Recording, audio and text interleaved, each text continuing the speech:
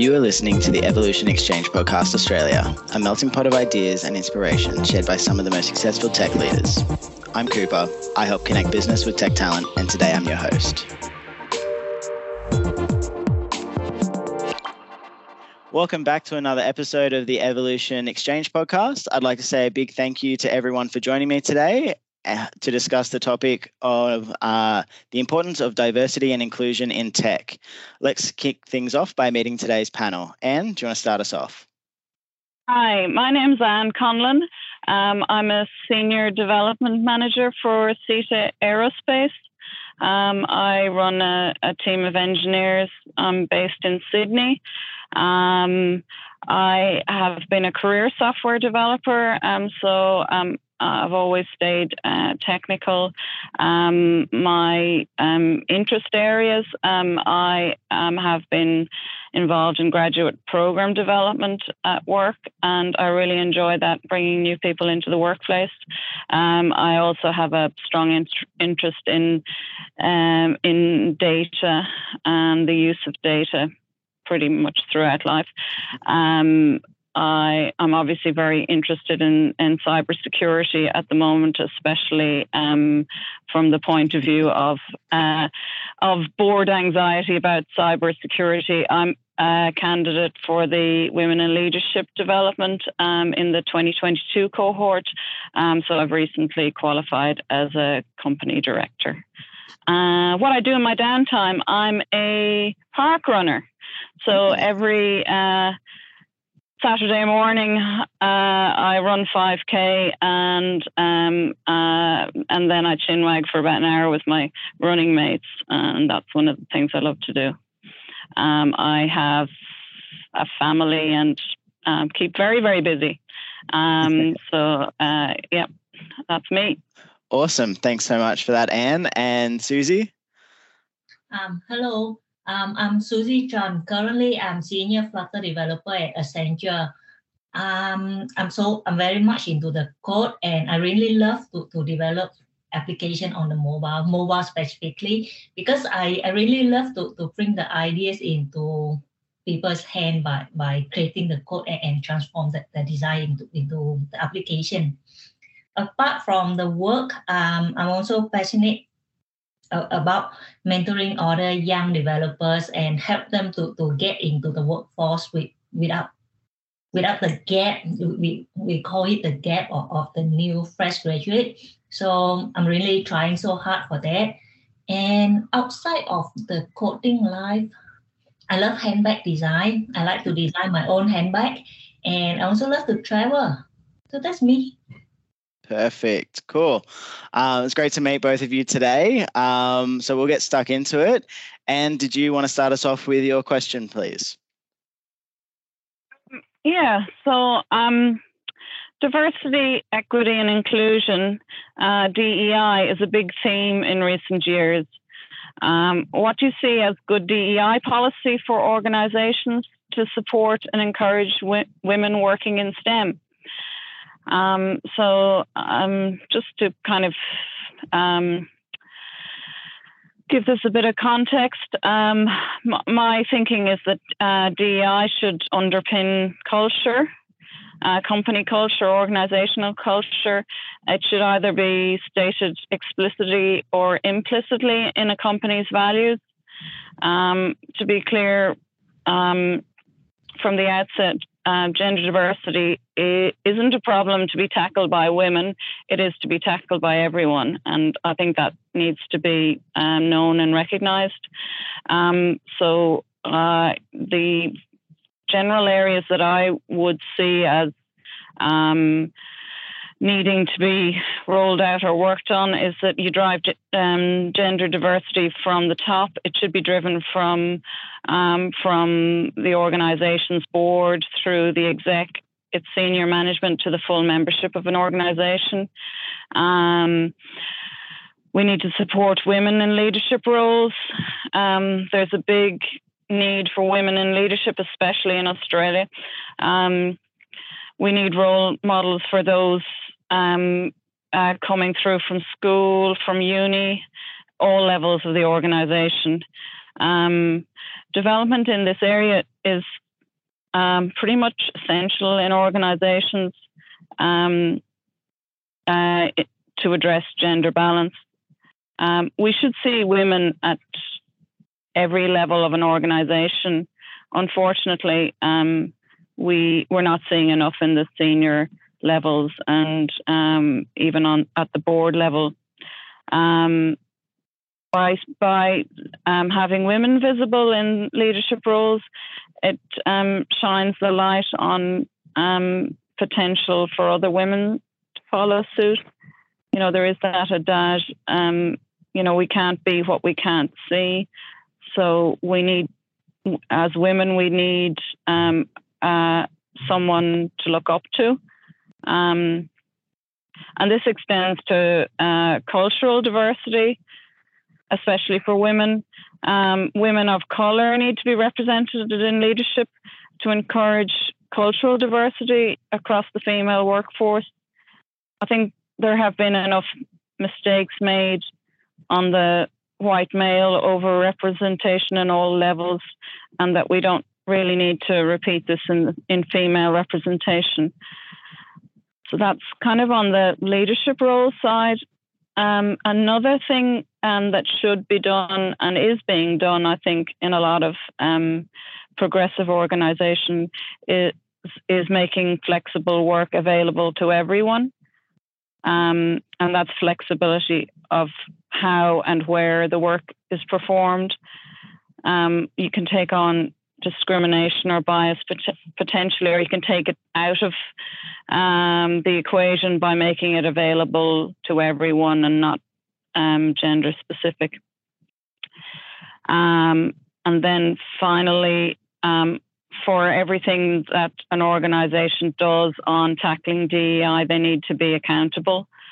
So it's really all about building a roadmap on what and how you can achieve this. What does DEI actually look like? What are the resources and strategies and projects to achieve it? Things like training, code of conduct, bias recognition, safeguarding against bias, gender targets, dare I say quotas. Most organizations should be able to reference industry norm for their area and compare themselves to industry norm. For example, I've got a Deloitte's link, which I'll share. 25% of females in technical roles as an average, and that's been increasing year on year, about 1% since 2019. An organization could compare itself against the norm and see, is it trending as the norm, the 1% year on year. I think I have to add that Australia is less than the worldwide average in this area. So, there is the recognition of that, but you look at the average and then you see how your organization is tracking against the norm. If you're tracking better than the norm, that's certainly a great story you can tell people to attract your staff. Other things that might assist achieving this, policies for talent acquisition, staff retention, strategies for attracting females, training and promoting within an organization, sending out a message that a company values and supports gender diversity at all levels, from graduate programs to outreach to schools, support in the community, and being out at the unis representing your organization, ensuring that everything you do as a company supports the message of diversity. You can send out female representatives at industry events, looking at diversity in everything that you do. For example, if your company is on a panel at an industry event, then obviously you want a diverse panel. If you've somebody attending at an event, then you want to make sure the panels are diverse. So you can actually ask for these things and demand them. Your interview panels should have diversity. What does each level of your company look like, from the board right through exec, senior management? What do all the layers look like? Mm-hmm. Another area that has been used to advantage is male champions of change. So in a workforce that is currently skewed towards men, we need to engage everyone we can in the solution. And mentorship programs is another area that you can. I don't think enough is being done for women. They're typically not offered the same opportunities as men in access to mentors highly placed in organisations. Another thing I would say is that, say within Australia, networks are important. Organisations and individuals should be looking for support both internally and externally in an organisation for their DEI goals. For example, there is like an ATSI Elevate Scholarship for graduate, postgrad and leadership candidates for women. There is the program that I've been involved with and have been fortunate enough to be a candidate for, the Wild for STEM group, and that's all about developing women in leadership. I've been lucky enough to be in the 2022 cohort and have been trained as a company director as a result of that program. And programs like that deserve our support. And the other thing that works with programs like that, and I think it's especially relevant for women, is that we are great collaborators and supporters of one another. So when we do train somebody or we do put a network together, we expect people to give back. So, I will be giving back to the Wild for STEM program for years to come and encouraging women into it. Perhaps you guys might have some comments. Yeah, I'll let Suesi go. I'm more interested in the part where we try to put more women in the leadership role, because from all the companies that I've met and I've known, we don't have enough women in leadership. We have one or two, and then they are used as example, successful woman example, but we don't. Yeah, token. Yeah, token. That's right. And we do not know their story. We do not know how to reach there. And when we try to reach there, there's no clear roadmap. And those successful, their story is not widely spread, and we do not hear their story. Maybe they have a story, but they tell their story, but it's not it's hard for us to reach their story and to know what happened behind the glory. That is number one. We need more women in tech leadership, but we also need a roadmap how to achieve higher position as a woman. Because as a woman, we are different from men. Sometimes we are more patient, sometimes, and all the time. Sometimes we are more patient and we have more responsibility in life compared to men, right? Men cannot give birth, women can. Yeah, and with the roadmap, most of the roadmap are so generic that I feel that there are some gaps women will need. For example, when someone gets pregnant, that we need at least 3 to 6 months to recover after birth. And it's not counted in a roadmap. And the recovery after birth is not counted. So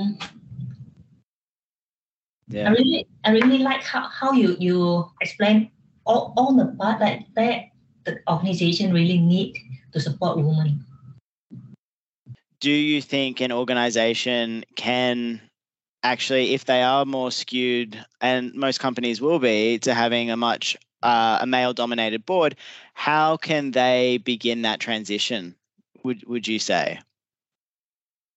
Well, it starts with making more women available as potential directors, encouraging women into that. Having done the training as a company director, I definitely recommend that, but that comes at a cost. And that's what, and that's a barrier as well for women. If we haven't made that leap into postgraduate before we start families, that's often like a complete barrier.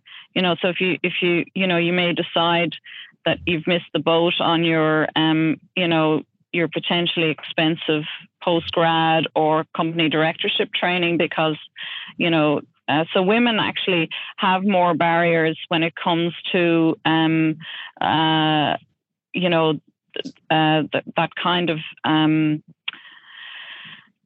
training or qualifications in some of those areas. And actually when we were, so there's a lot written up on the Wild for STEM website, which I will add that as information. But, they talk about women not having the MBAs or whatever that is expected, or the postgraduates that are generally expected as with board members, and that can be a barrier. So it is about supporting women, and there are so many capable and gosh, so overqualified as well, and beyond impressive women that I've come across, and we need to be getting them into the boardroom. There are good initiatives to kick that off, and I think it's the capable people are there. It's about actually making room for them. We don't need to, and I would also say that one of the quotes off the Wild site is the average age is 62 for a board member. I think you might be able to contribute before you're 62. And I totally support, working on in life. I plan to work beyond retirement, so I'll be up there beyond that age. But you can get younger people in, and we need their mindset and perspective on things. Boardrooms need them. Yeah, absolutely. I guess, and they so need women. Yeah, absolutely. I guess if you have one dominating type of personality, say it is more male orientated, 60 plus, you may end up with more of an echo chamber in your decision making process if you don't have the age difference, the diversity, the culture, and obviously the gender differences. Would you say? Yeah. Or yeah, I mean, I would say I think it's kind of pretty much common knowledge that for every family, the women do all the spending, and the decision making to do with like spending from that, the household. So it is beyond belief that they're not in a lot of the situations where people are talking about, where people spend their money, because we're the ones who make the decisions on the spending. So it is it's a bit ironic that we're left out of a lot of the analysis like that, and a lot of those important discussions about predicting spending or predicting behavior or whatever. Yeah. Mm. Yeah, absolutely. That's a great point. All right. Susie, did you have anything else you wanted to contribute to that one? Actually, there's one small part I'd like to add, because I am a tech person, so I'm going in the tech direction. And one thing I noticed is that there's not many roles for women in tech. What I mean is that women can go up to senior position in tech, but can't go higher than that. It's really hard to go even higher than that. Those positions like architectures, guru, principals, architectures.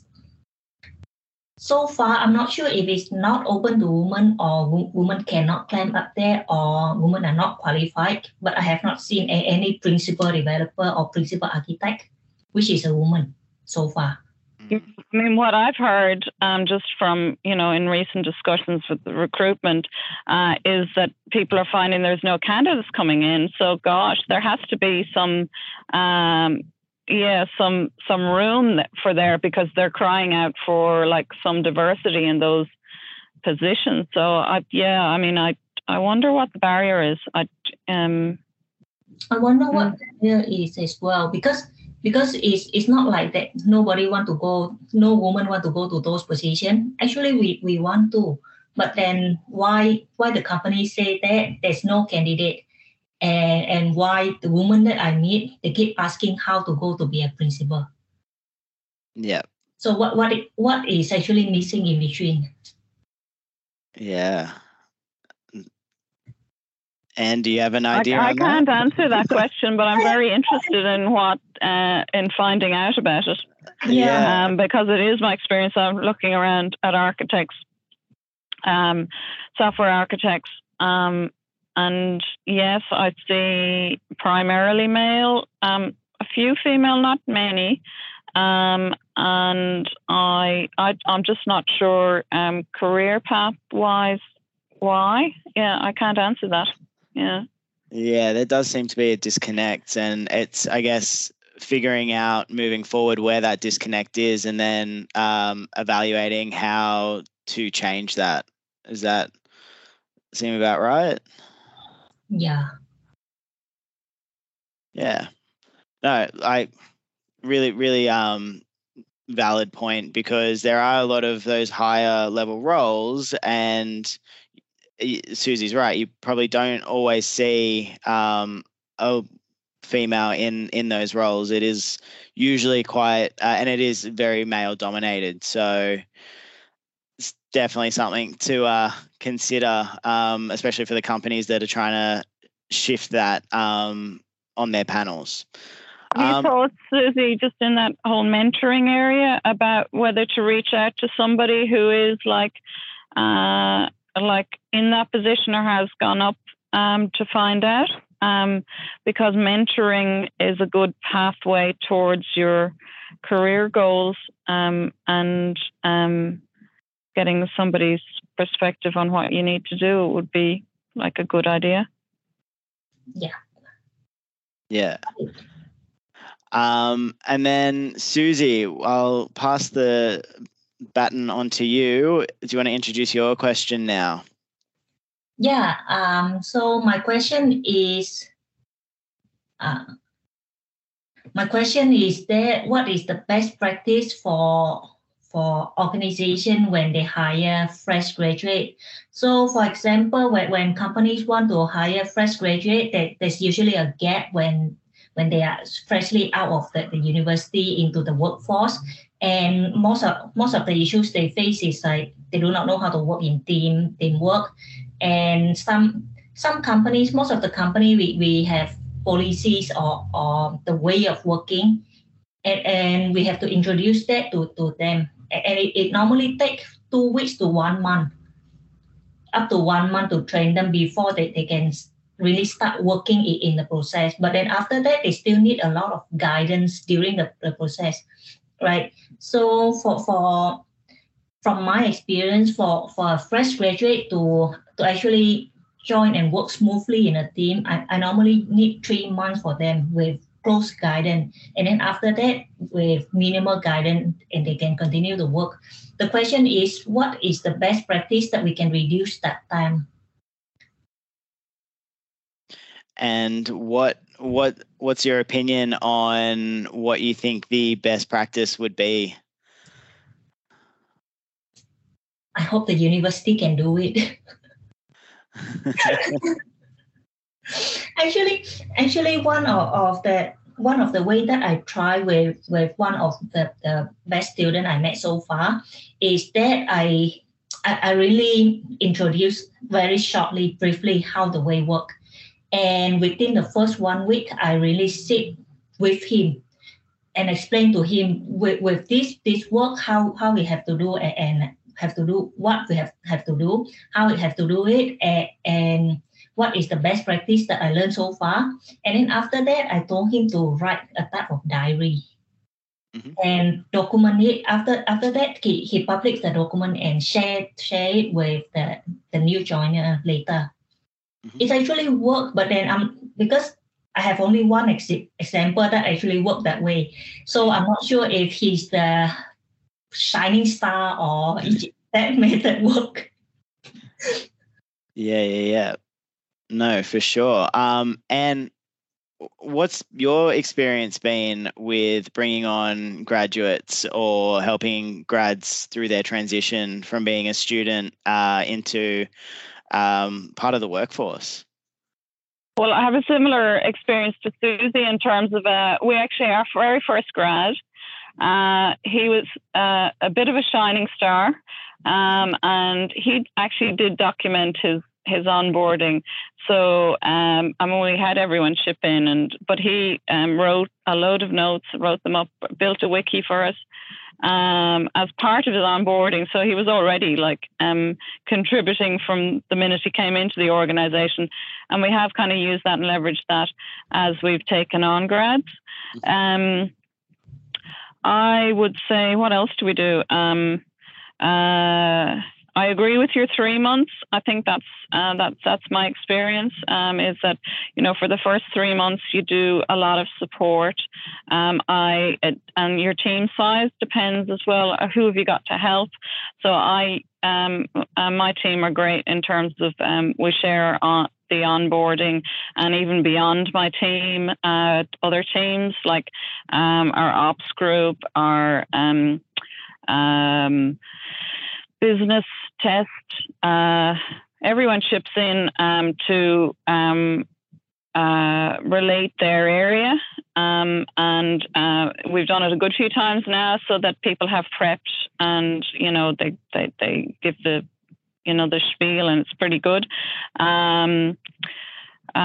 So that the supportive team environment is very important. Because my grad program is going about 4 years now, and I did get a lot of advice from another site, globally, because we're a global organization, so they gave us a lot of their grad resources, and that helped.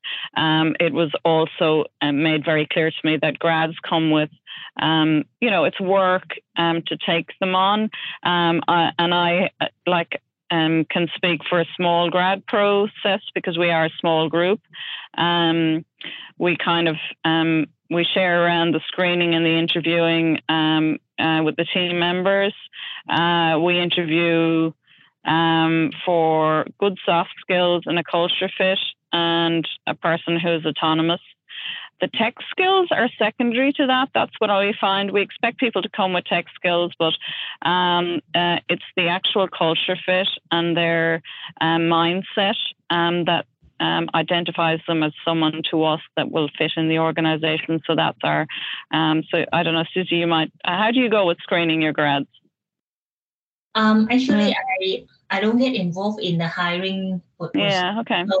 So the culture fit, technical screening, those are not done by me. But I only receive the one that is really recruited and give to me to train. That's why it make it a little bit harder for me, because I don't get to know him from the start. And maybe there's some opportunity for feedback with the people who assist and a bit farther up the pipeline. But now what else do I have on that? The other thing I find with grads is that this hybrid work environment we have now, we just have to be a bit careful, because to give them enough connection, an opportunity for face-to-face learning with other team members. Like the hybrid environment means sometimes it means less oversight and support, and we need to just be attentive to that. Younger people in the workforce rely on the office environment and social options from that, and that's very important in their early career, and that we should really recognize that. So I kind of reach out to the team members to make sure that they are around, and try and organize as much face-to-face as we can do.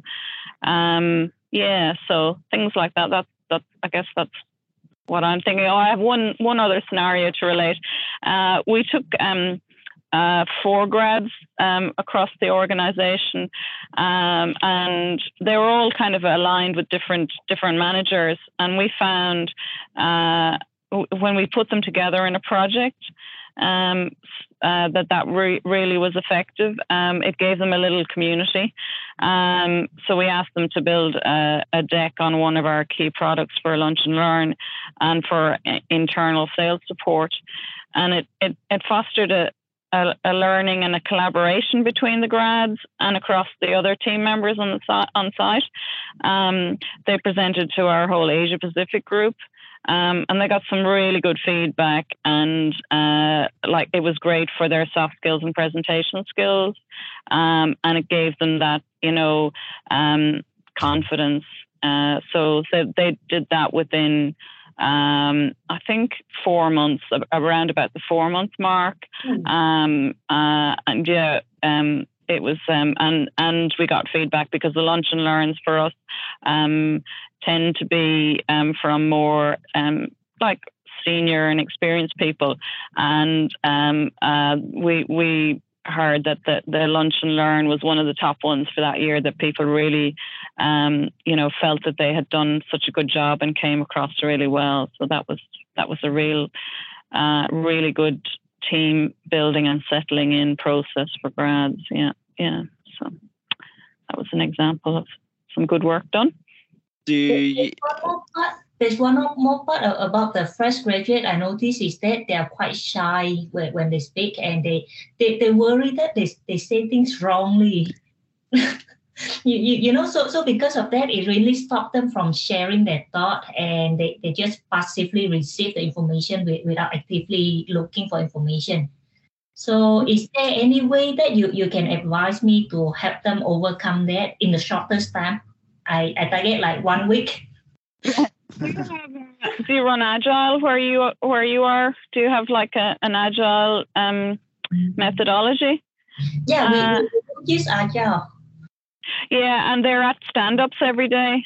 And it's because I find the stand-up situation is an icebreaker and an opportunity for because they're involved. My graduates would be in that stand-up, so they have to present what they're doing and who they need help from for the day, and that to me is kind of the area that I find brings anyone out of their shell. Maybe I try to make the stand-up more fun. Would you say, Anne, when you had that experience of your 4 grads across the company that ended up doing it was that project together, would you think that it's because they all had a common shared experience of being new and I guess being fresh into the industry that they were able to relate to each other, which helped them, I guess, grow that confidence faster? Or so they had a little community, but so that was what they had in common. But what they had different was that they came from different courses. So they came with different skills. So some of them there was one who was a data analyst, and then you've got somebody on the data side, you've got somebody on the engineering side, and coming from different. And they had the ability, and we also had somebody internally do a Scrum Master situation with them so that they had their own little Scrum. And that was a way for them to figure out the skill set that they could offer the project. So they were able to self-organize and, all of the standard stuff that goes with Scrum. So, there was other learning that was beyond that. And actually another thing that, and this is to any organization who think that they're too small to have a grad, a grad on board, our development team it's not that large, but we manage and we get such a lot out of having a grad. The individual team members spend time training that person in, and they get a lot out of that teaching experience. We get some great work done from this kind of newer mindset, and just that they're so on top of the latest technologies and just quick and bright and able to do stuff. So I would recommend to any organization, even, startups that think that they're that they're running too fast and too busy, they're very capable grads, able to just jump in and make themselves useful very quickly, if you screen and pick for the right ones. So yeah, it's a great experience. I really appreciate that. We have a little bit of time, so I guess my question is, please share with us what diversity, equality, and inclusion means to you and why it's important. So for me, diversity meaning skin color, age, and also gender. Mm-hmm. Because I am Asian. I'm not white, so I'm Asian, and for Asian people to be out of their own country, it is really some. At first, when I first left my country, I feel really very shy whenever I see someone who is bigger size than me, or when I see someone who look brighter, prettier. So it's like that type of diversity. If I meet a group with different people in different skin color and gender and age, then I can learn a lot more from them, and I will feel like I'm not so left out. But if let's say in a group that is dominantly Caucasians, then I will feel a little bit shy because I'm not sure if my background, my culture can fit into the talk with them. So that is what diversity means to me.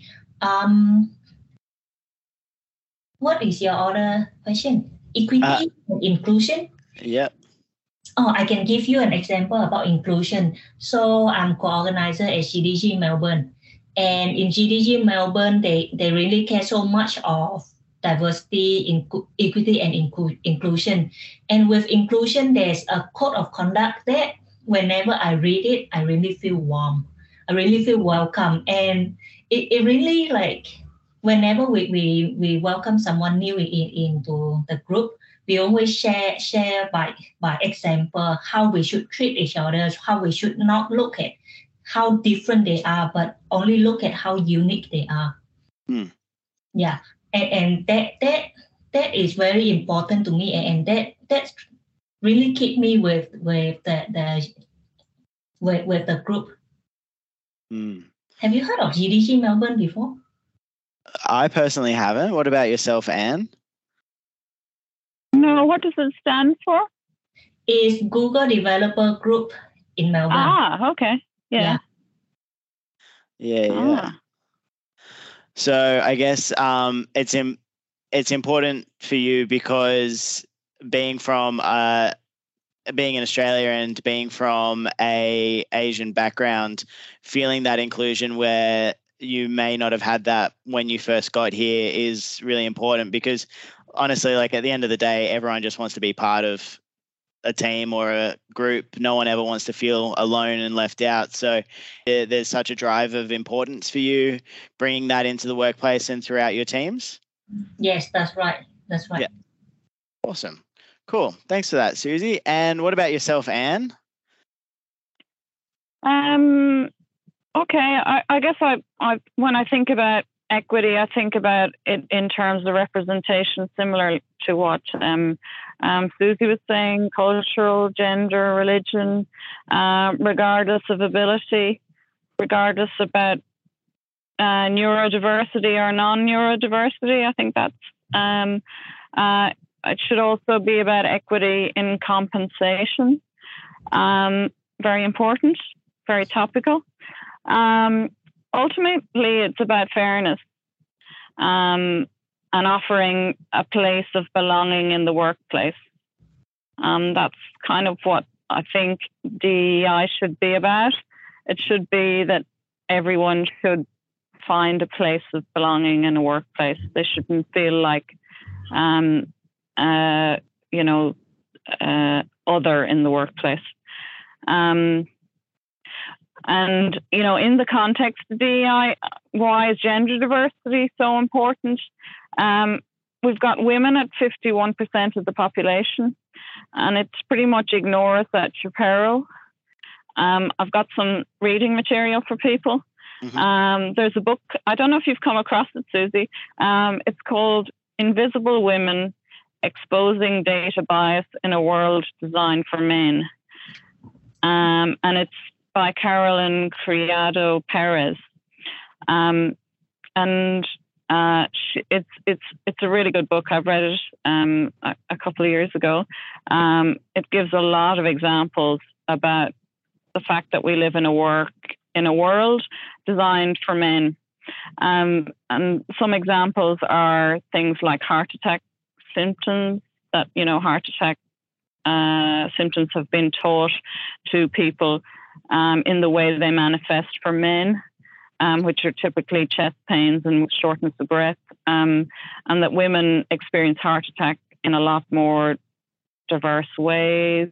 Only 50% of females get chest pains, apparently. They typically get neck and jaw discomfort and maybe pain in their arms. And yet that's not what, first aid. Maybe it's come a little bit further, but, really it's all about the chest pains. There's another example, or where they've talked about in the automotive industry, that it's only in 2011 that they actually made crash test dummies that have a typically female body. So that's only in the last 11 years. So there are lots of examples of organizations getting it wrong due to bias towards white males.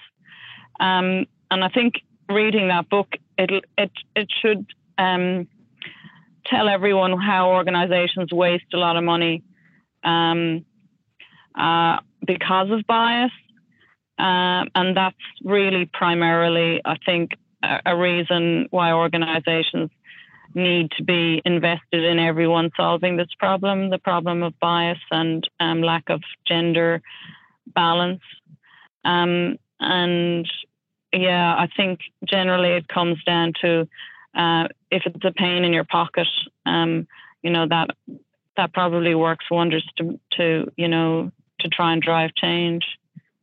That's pretty much it for me. Look, thank you so much for both of you jumping on today. I really appreciate both of your insights. I know I've learned a lot, and I'm sure our listeners have as well. So I just want to say thanks to everyone for having great questions and contributions to put forward today. We'll leave the discussion here for today. But again, I'd like to say a big thanks to Anne and Susie for the great discussion on the importance of diversity and inclusion in tech. And thank you for all to listening. We'll see you next time on the next installment of the Evolution Exchange.